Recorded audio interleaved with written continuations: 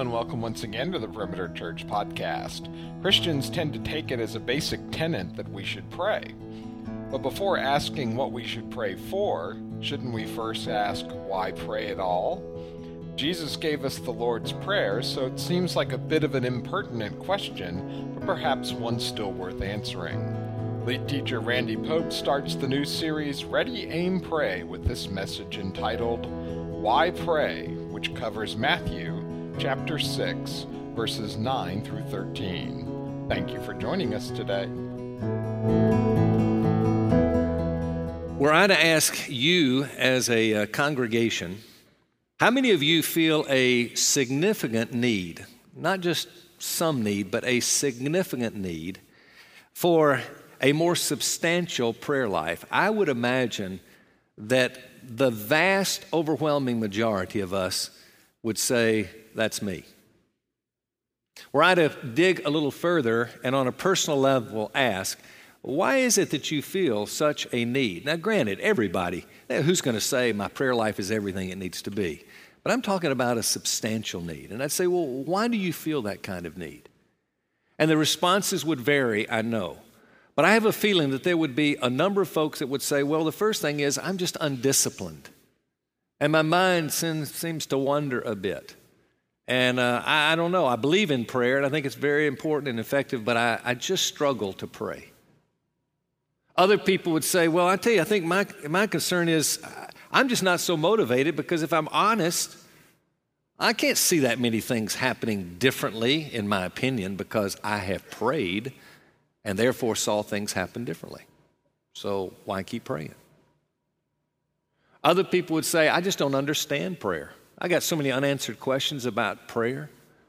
The big one being if God knows all and is in charge of all and He is decreeing all things that happen in this earth and He's not changeable and all that, then what difference do my prayers make anyway?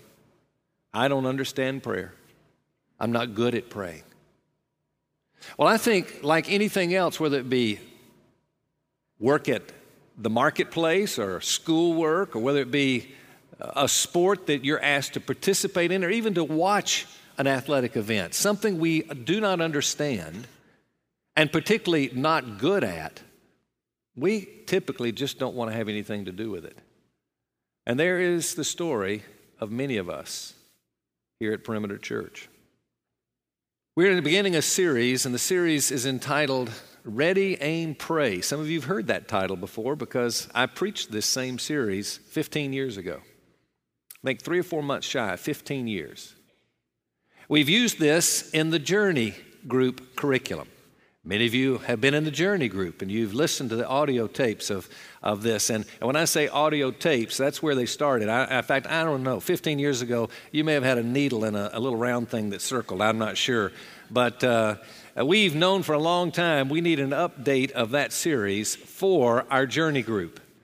But I hope you don't think, if you've been through the journey, you've heard it, you've been through it before, I hope you don't think, well, this is old stuff, I've been there, I don't need this. I cannot imagine that being the case. And the reason I say that is because I'm the one that prepared and taught those messages 15 years ago. I've listened to them through the Journey Group, so I know the content well. And I found myself this week thanking God, literally thanking God, that I'm now going back through this again because I'm finding what a need I have for it. And so I hope you're going to find this to be a very important series. I'm going to ask that everybody here that is a part of this church, that you look at this series as you would if you were taking an educational course for credit. Now you think about, what are you getting for credit in an educational course you take? For the most part, you're just getting a letter grade handed to you by one person who is no more significant than you are. And their grade to you tends to dictate, okay, I'm going to study hard, I'm going to prepare, I'm going to do the best I can do, and it's only for a grade. Folks, what we're talking about here is something that can change our relationship with God for all eternity. It can. It can absolutely give you peace and give me peace like we would not have otherwise in life. It actually is going to enable us to see things happen in life that would not have happened were we not to have prayed the way we prayed. Folks, I'm suggesting there's a whole lot at stake in this, and so I'm going to ask you, treat it like you would a course. I'm going to view myself as an equipper. I'm not going to be a preacher telling you stuff. I'm thinking as I prepare, how do I help the people of this church get from where you are to a better prayer life? And folks, it does not have to be a substantial leap in your prayer life. If we just make a little progress and we stick to it and stay on course, I'm telling you, in years to come, it is going to make a huge difference in our lives. I know that there's a sense in which I feel a little unworthy and unqualified to be able to teach this series. If I were to invite you into my prayer life and say, I want you for a week, I want you just to observe what you see in me and what I do, what it looks like, how much time. I just want you to explore and know what I know about my prayer life. I wouldn't be ashamed to invite you in. I don't think that you would find something that was inappropriate and not healthy and there wasn't enough time or there wasn't any time given to it. But I think you would be shocked. I think you'd be shocked in saying, oh man, that was it? That's all it was? In fact, I thought this morning, I had about 20 minutes that I'd finished my little time in the Word. I said, all right, I'm going to spend a little time in prayer. I looked up, I had about 20 minutes. I said, I'm just going to spend 20 minutes and just alone with God. I'm just going to be talking to Him for 20 minutes. And I want to just imagine that someone were eavesdropping. Now, you want to be on your best foot if you know somebody's eavesdropping, right? So within that 20 minutes, I can't be for sure, but I think I fell asleep. Not positive. If I wasn't, I was very, very close.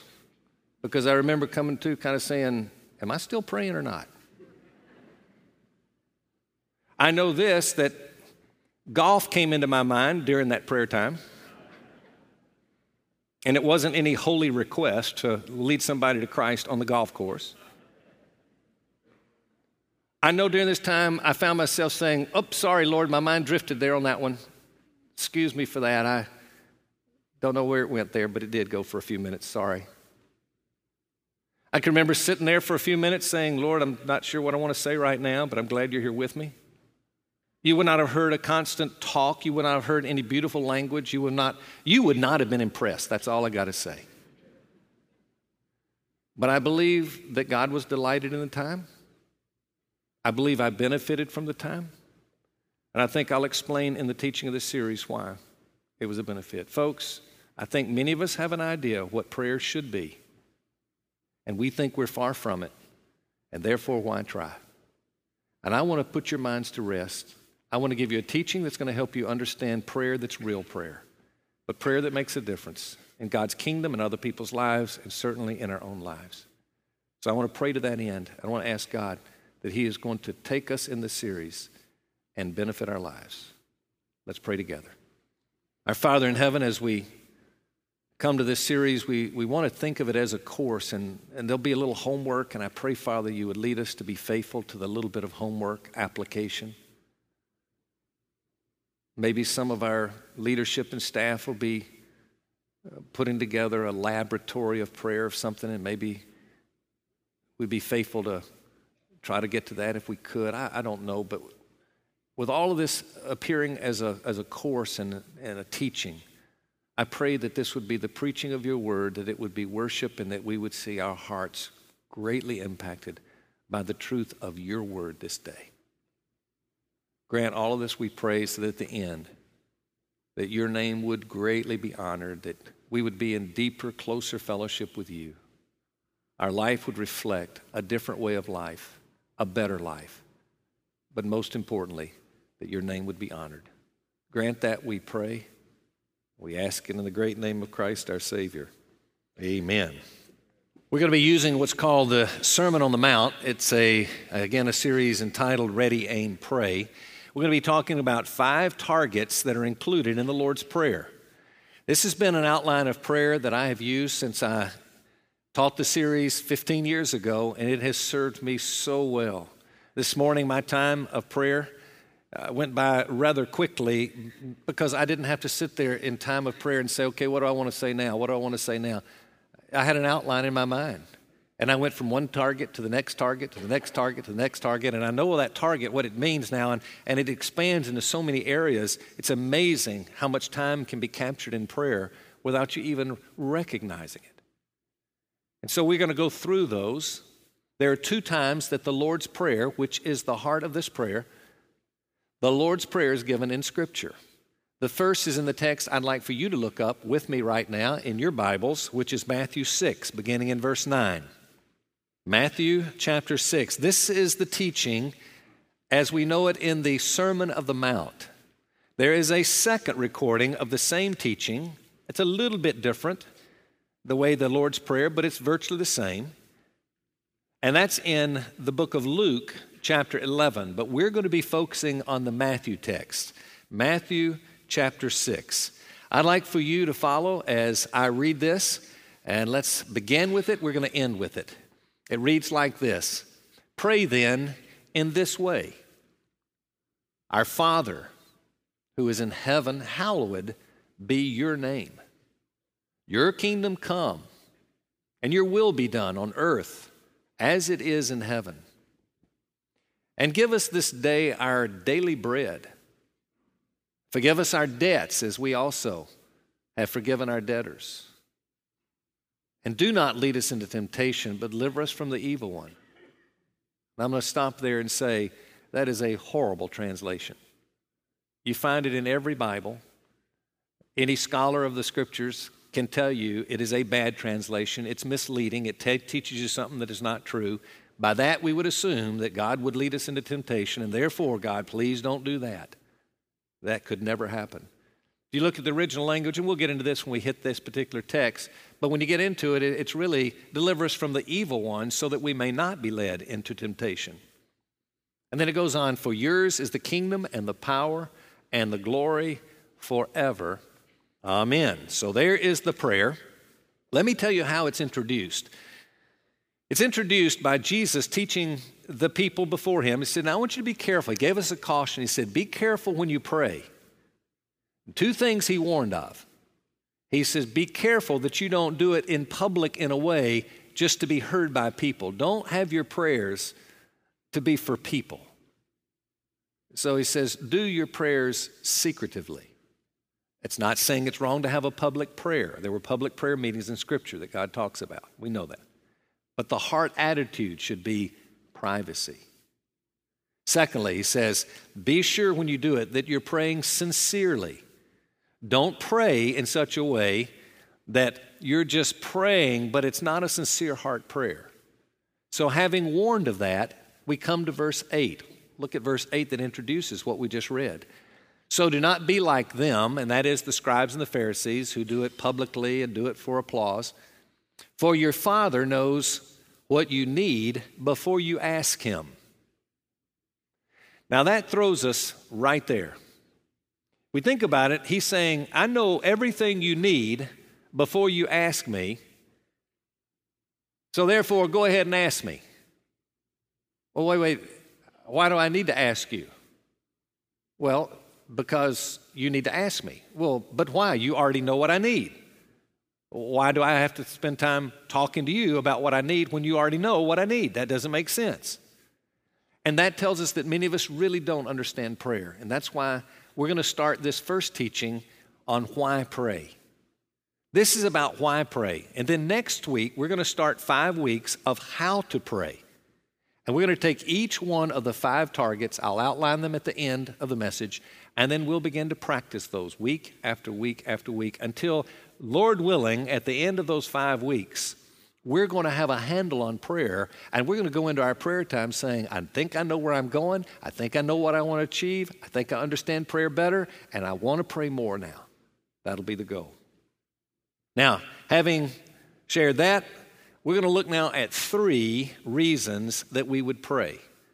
And this is all found in God's Word, as you will see. So let's walk through them very quickly. Number 1, Prayer makes a difference because prayer builds relationship. Prayer builds relationship. Conversationally, this is the aspect of a relationship that draws us close to God. You name any relationship, whether it be a boss, whether it be a friend, whether it be your spouse, conversation has got to be a part of any relationship that's going to get closer. Carol and I have, on many occasions, had that little discussion. Usually it's initiated by her, unfortunately, but it goes like this, and everybody's familiar, we've talked about it. We need to talk.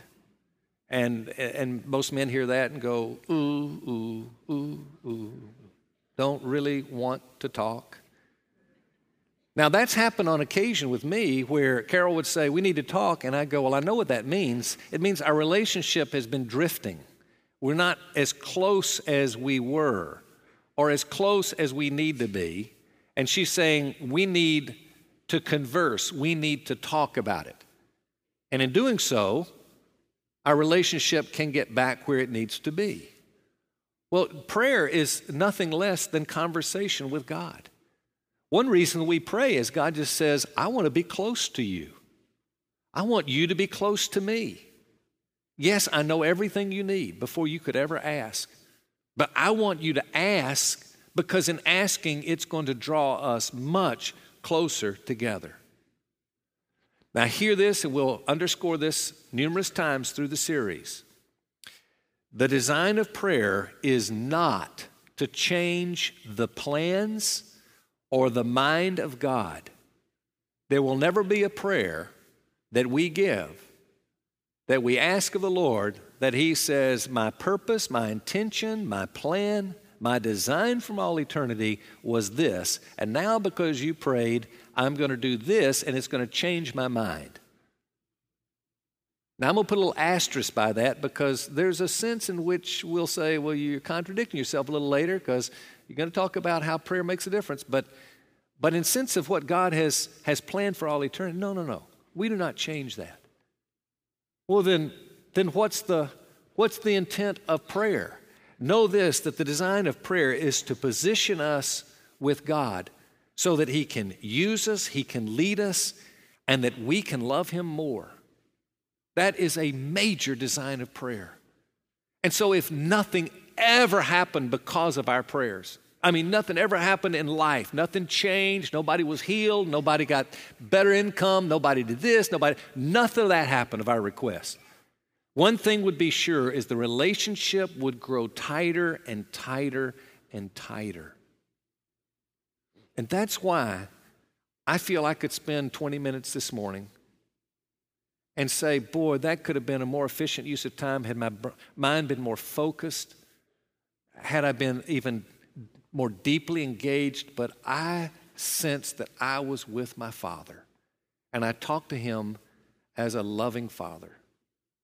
And there's something good. Even in when the times that my mind would stray, it just reminded me of the goodness of God. I said, God, I love to think, now you're not mad at me, you love me. Just because my mind went astray? Are you kidding me? You're the one that sent your Son. So just remember, very important, it builds relationship. Look at these two scriptures. Look, first of all, at Psalm 116:1. It says, I love the Lord, and this is David, I love the Lord, and look why, because He hears my voice and my supplications. He didn't say because He answered them, because He did everything I asked Him to do. He said, I love the Lord because He hears me. Is God going to answer all my prayers this morning? No, not the way I prayed them. I'm sure not. I'll tell you this, I know that He heard them. I sensed to be in His presence. If I even didn't sense His presence, I know I was in His presence. And that's good. Look at Psalm 145, verse 18. The psalmist says, the Lord is near to all who call upon Him, to all who call upon Him in truth. So it's just calling upon Him. What happens? The nearness of God, just to call upon Him. I bet you know, as I do, the experience, or at least someone who's had the experience of going through such a huge tragedy, big time tragedy. Loss of a loved one, a spouse, a child, or something like that, or maybe it's a a time of despair financially, but something pretty sizable happens in your life. And as a Christian, you've said, that was the worst time of my life, but I think I was closer to God during those few minutes, those few days or weeks or whatever. I was closer to God during that time than I am other times of my life. Isn't that odd? I know a friend of mine that was going through, tragic life circumstances, And we were talking and together, and I knew his heart and his pain and his struggle. And after weeks and weeks of talking, I remember one day looking at him, and I said, I am so jealous of you. He looked at me and said, for what? And I said, because of all the pain and heartache and struggle that you're going through, I'm jealous. Not for the pain. I don't want what you're going through. Man, oh man. But I sure love what you're getting as a result of it. I think of a friend on our staff with our Perimeter Ministries back years ago. He's now with the Lord. He was dying of cancer at the time, and it was a terminal cancer. He knew it. But I remember him saying to me, if I knew right now that I could be healed of my cancer, as despicable as this cancer is, as nauseous as I'm staying, and all the stuff, but he says, if I could know I could be healed right now, but I knew that would mean I would lose what I've gained in my closeness to God, I would say, let me keep the cancer. And I do not believe he was just throwing words at me because I'm the pastor. I think he really meant it. What he's saying is, man, I've gotten close. I've gotten so close to the Lord. Well, what's happened during all this time of pain and heartache? And cried out to God, said, oh, God, please, would you? God, would you? Please, God. And next thing you know, he's been with God so much, he feels the closeness and the nearness of God. Isn't that something? So, first of all, know this. If there were no other reason, it's worthy to pray because it builds relationship with the God that loves us so much, okay? Number 2, prayer begets peace. And so there's great peace to be gained in prayer as well. Reads like this. Let's turn to Philippians 4, 6 and 7, or you've got your text maybe in the Lord's Prayer. You can just look at the screen. But great text. Many of you are very familiar with this one, but this is an important one. It says, be anxious for nothing, but in everything by prayer and supplication with thanksgiving, let your requests be known to God. And look what it says. And the peace of God, which surpasses all comprehension, will guard your hearts and your minds in Christ Jesus. And look at the word guard there. The word guard is like that of a military guard, the word that's used. Can pick a stronger word. He's saying, going to guard your minds and your hearts. Well, what is hearts? The hearts refer to the emotions that we have. It'll actually guard the emotive part of our life. The minds, there is our thinking, our thoughts. Isn't it in our feelings and our thoughts that we get so trapped and we get so bound because we're worried, we're anxious, and we feel anxious, and we think thoughts of, oh, what's going to happen now? And he says, look, here's the deal. You pray and let your requests be known to me. I'm not promising I'm going to give you everything you ask for. In fact, I won't give you much that you ask for because it's not best for you. You don't see it, but I do. And I'm not going to do it because I love you too much to give it to you. But I'll tell you what I'll give you. I'll give you a peace in place of that kind of anxious worry. I will give you peace that passes human comprehension. Now, here's the way I see that working. I had somebody last night that came up and said, tell me this, and the husband was standing there with him. My husband says that you should only pray for big things, not little things. And I looked over and I said, well, I pray for little things if it's the desire of my heart. It says, let your requests be known. And it doesn't say big requests. And he said, well, I kind of figured I needed to save up the few until I had the big ones, that came along. And then I don't want to cash in everything too early. I want to have And I said, no. You're missing a little bit there. This is your Father. He wants you to talk to him about everything. So you just tell him everything you want. But here's the deal. Let's say that I wanted something that I just have a sense God doesn't want for me. Let's say that I want something very, very, very extravagant and very, very expensive, and I don't have the income, and it wouldn't be a good stewardship decision for me, and I know that pretty well, but I've always wanted this one thing, and so I want that so bad. And all I can think about is how much I want it. Well, wouldn't it be better for me to have a peace about not having it? So what do? Say, Lord, I know this is kind of strange because I know you don't want me to have this, and I know you're not going to give it to me, but would you give me such and such and so and so? Would you do that? Would you give it to me? And then I don't get it. What does that make me think? If I think the truth, I say, you know what? I asked God. He didn't give it to me. He knows what's best for me. He loves me the most. Therefore, it's a good thing that I didn't get it. Now, that's what I think. Does that mean I feel that way? No. Does it even mean that I believe that? Not necessarily. But just thinking it is the beginning process. Think on the truth, and the truth sets you free. I think this thing of being able to know we can ask God anything and know that He says, I may or may not give it to you, but I will give you a peace. That is a promise secured from God in heaven.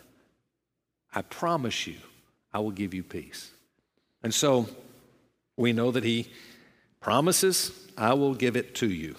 Now, I love this little hymn. It's a hymn. I'll put up the words, What a Friend. One verse goes like this, Oh, what peace we often forfeit. Oh, what needless pain we bear, all because we do not carry everything to God in prayer. So true. So, number 2, let's remember this. Prayer begets peace. So it builds relationship, it begets peace. Now we're going to hit the last and final piece, and that is the one that I think is the most challenging for us to hold on to, and that's the idea that prayer brings results. I like that better than saying prayer changes the mind of God. It doesn't change the mind of God, but it does bring results. So let's look at a few texts. How about James 5? Beginning in verse 16, it says, Therefore, confess your sins to one another and pray for one another so that you may be healed. The effective prayer of a righteous man can accomplish much, that is, can make things happen. He illustrates with Elijah. Elijah was a man with a nature like ours.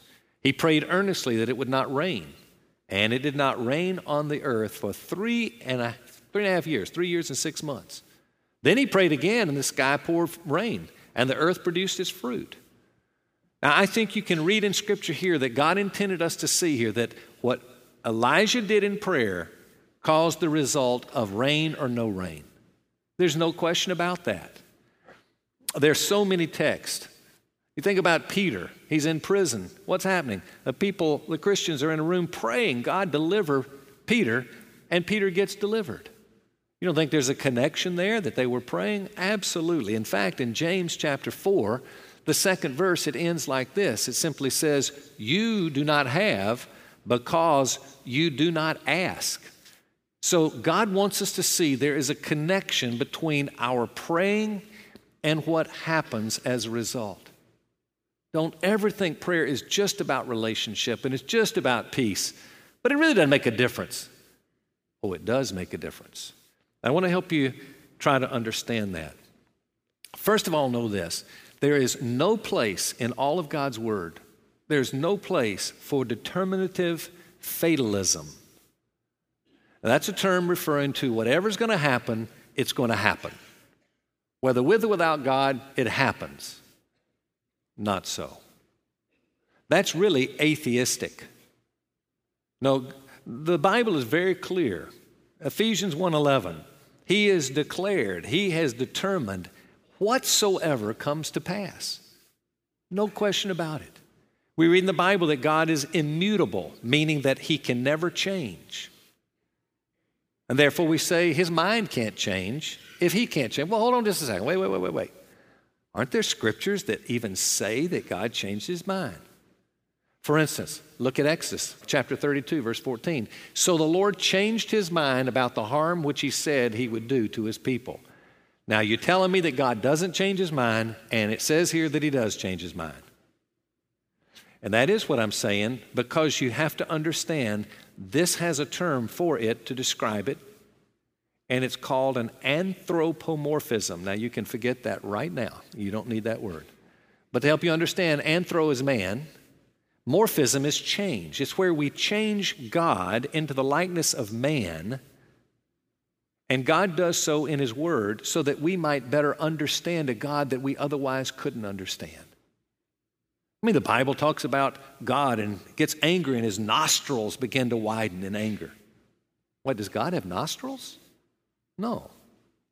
God stretched out His hand. Well, God didn't have a hand. In fact, we know that God does not have a body as man does. But it talks about His hand. His mind, His brain. Well, He doesn't really have a brain as such. So we forget that God is so other that it's hard to understand Him. But God says, I want you to just have a sense to know that there was something that happened as a result of your prayers. And it would appear as if He changed His mind or He stretched out His hand or He did. But that's just an anthropomorphism. So to understand this, I'm going to introduce another term that's one you can throw away as well. You'll probably not use it again, but I want you to understand it. It's called theological concurrence is the word. Theological concurrence. Let me give you a definition of it given by Wayne Grudem, who I highly respect, and he puts it this way. He says, concurrence is an aspect of God's providence whereby He cooperates with created things in every action, directing their distinctive properties to cause them to act as they do. Maybe a simpler way of understanding this is that God uses secondary causes, meaning that God not only ordains what's coming to pass, but He ordains the cause that causes that to come to pass. And the secondary cause to that, and the secondary cause, because there's God. I mean, He has ordained whatsoever comes to pass. Which means this, that yes, God chooses to do something, but He wouldn't do it were I not praying. But He's ordained that I pray as well. Wow. Now you got me a little confused there, Randy. I mean, this is a little confused. Please understand, folks, there's no way anybody explains the thoughts of God, the ways of God, the abilities of God. We are so prone to think God is just an extreme human being, and He's not. He's God.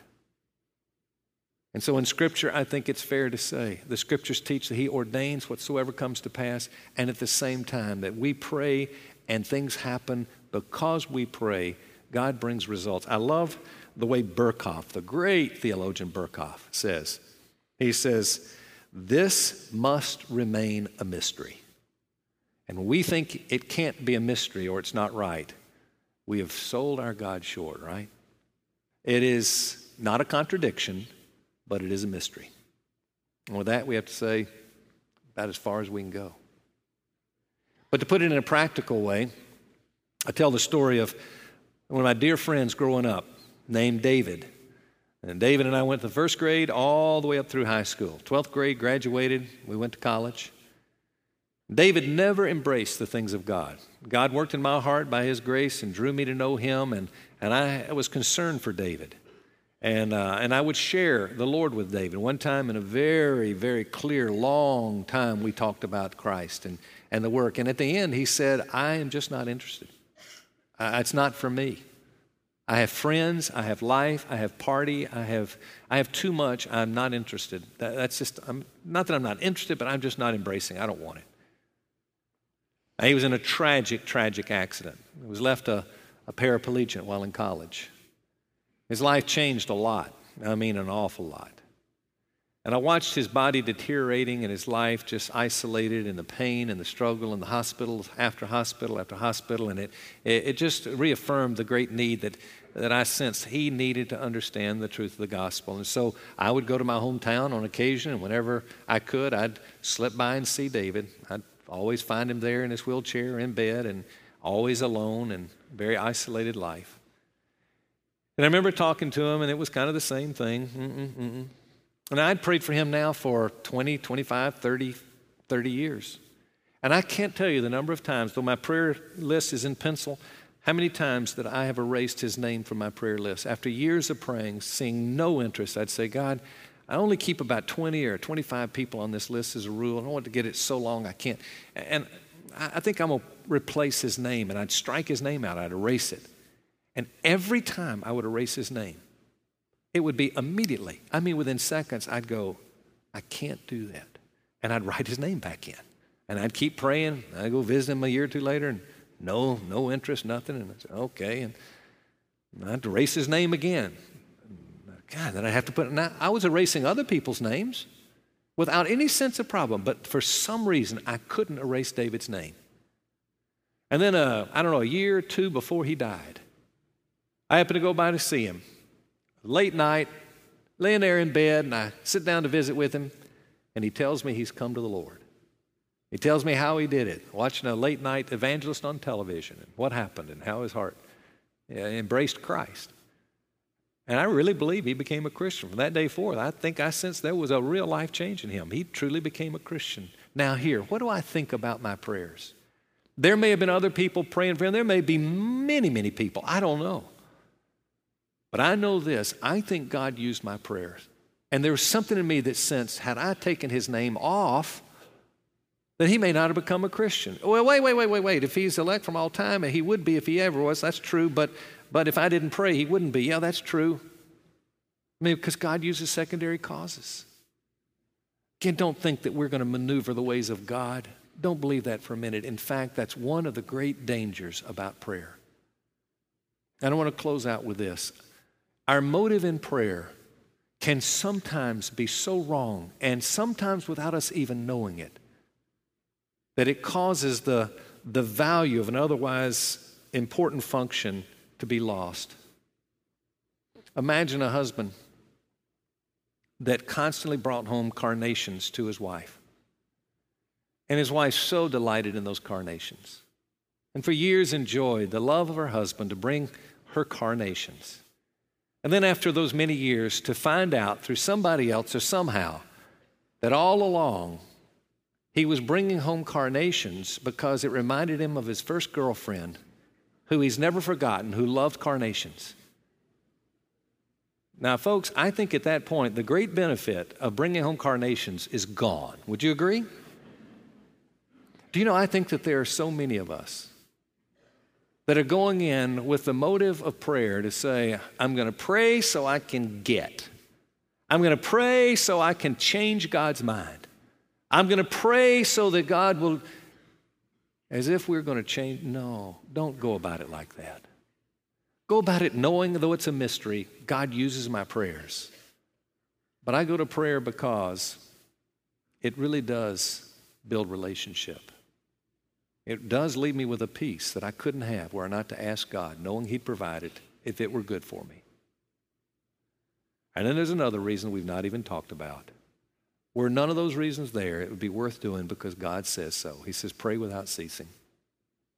And though we wouldn't even understand why, we should trust Him and say, I'm going to pray. Well, I just know this. If God says pray, it's a good thing to do. We do that, I think good things happen.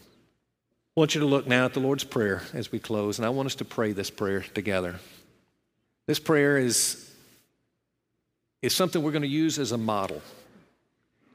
And as we do, I want you to note, though this does not have the verses on it, but the verses on here would tell you can break them down into the 5 targets of prayer. And I'm going to show you those 5 targets. But each one comes by the verse itself. In fact, if we could, let's flip around and let's put up the 5 targets. I might put that up first, and that might be more beneficial, and then we'll do the prayer. Here they are. Number 1, God's honor. That's the first 9 where it says, Our Father who art in heaven, hallowed be thy name.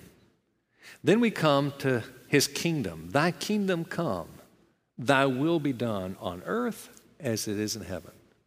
Then God's provision, verse 11. And give us this day our daily bread. Simple request. Give us this day our daily bread. And then we come to God's forgiveness. And forgive us our debts or trespasses, even as we forgive those who have trespassed or sinned against us. And then the very last, God's power. Deliver us from the evil one so that we may not be led to temptation. And then we close it out For yours is the kingdom and the power, the glory, forever and ever. Amen. I'm going to ask us to do this. I'm going to ask us this week that we would have a homework assignment, and here it is, God's honor, verse 9. I've not taught it yet. I will next week. But I think one of the great ways of learning is to try to explore something before you've been instructed. Find what you discover as you explore, and then be taught about it, and then go back again and see how it changes. So I know we've not taught about, God's honor. How do you pray God's honor? But we got a general direction. Would you do this? Every one of us, every day this next week, whether it be 60 seconds, 30 seconds, 2 minutes, 5, doesn't matter. Would all of us try to pray God's honor? Just say to the Lord, Father who art in heaven, hallowed be thy name. If that's all we do, do that. But wherever you think you can expand and pray about his honor, you do that and see what happens, okay? I'd like for us now to do this. I'd like for us to close praying it together. Eyes can be open. We can read it together. But I want us to now invite God, the present one, to be with us. He is our Father. That means he cares for us. He is in heaven. That means he's capable. And so now we're going to ask him, beginning with hallowed be thy name. Let's pray together. Hallowed be thy name. Thy kingdom come. Thy will be done on earth as it is in heaven. Give us this day our daily bread, and forgive us our debts as we forgive our debtors. And deliver us from the evil one, so that we may not be led into temptation. For thine is the kingdom and the power and the glory forever. Amen. Let's continue to pray. Our Father in heaven, I pray that we would all understand in a very special way right now that praying in no way causes us to be accepted more by you. That is the work of the cross and the cross alone. Thank you that we're in that perfect relationship with you in terms of your acceptance. And we embrace that now and say thank you for such an acceptance through Christ and his work. But Father, we want to build a relationship with you. Some of us have to admit we've drifted. We're far from you. Some of us to say we've never gotten close to you. Never felt I could be real with you.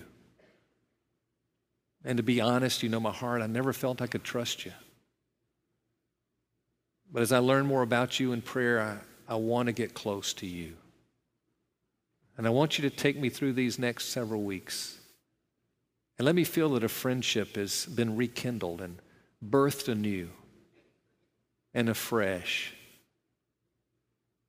And pray that I can be real while being with you.